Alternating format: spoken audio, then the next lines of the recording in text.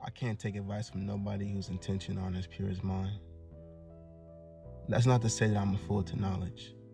I accept and appreciate any information given, and I can apply it throughout the rest of my life.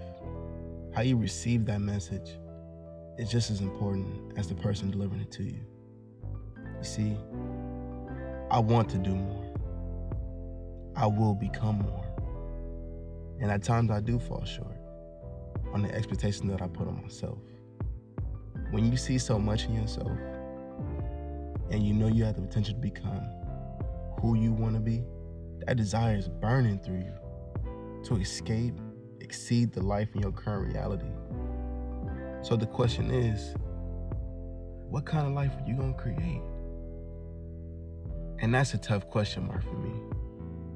There's so many things I love to do. It's challenging focusing on just one, especially if the results don't happen the way I pictured it.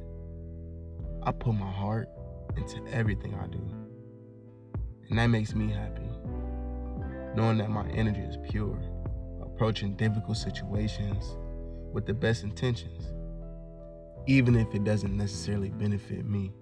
You feel me?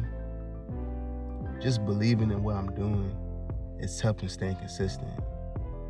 I can't sit here and act like the shit ain't tough, but I also know that I can't walk away because, you will feel less than yourself knowing you gave up on something you believe in.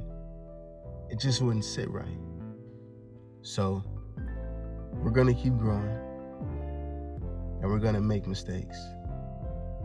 We're gonna fall flat on our face from time to time, but it's solid.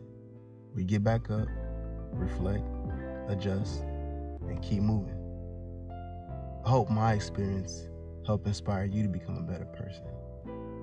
Escape Gravity is tailored to uplift and inspire anyone that thinks similar to me. I look forward to growing with you. Thanks for listening. Thanks for watching.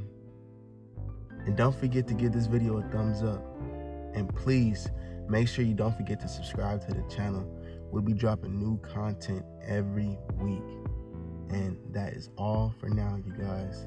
Thank you so much for watching. Stay blessed.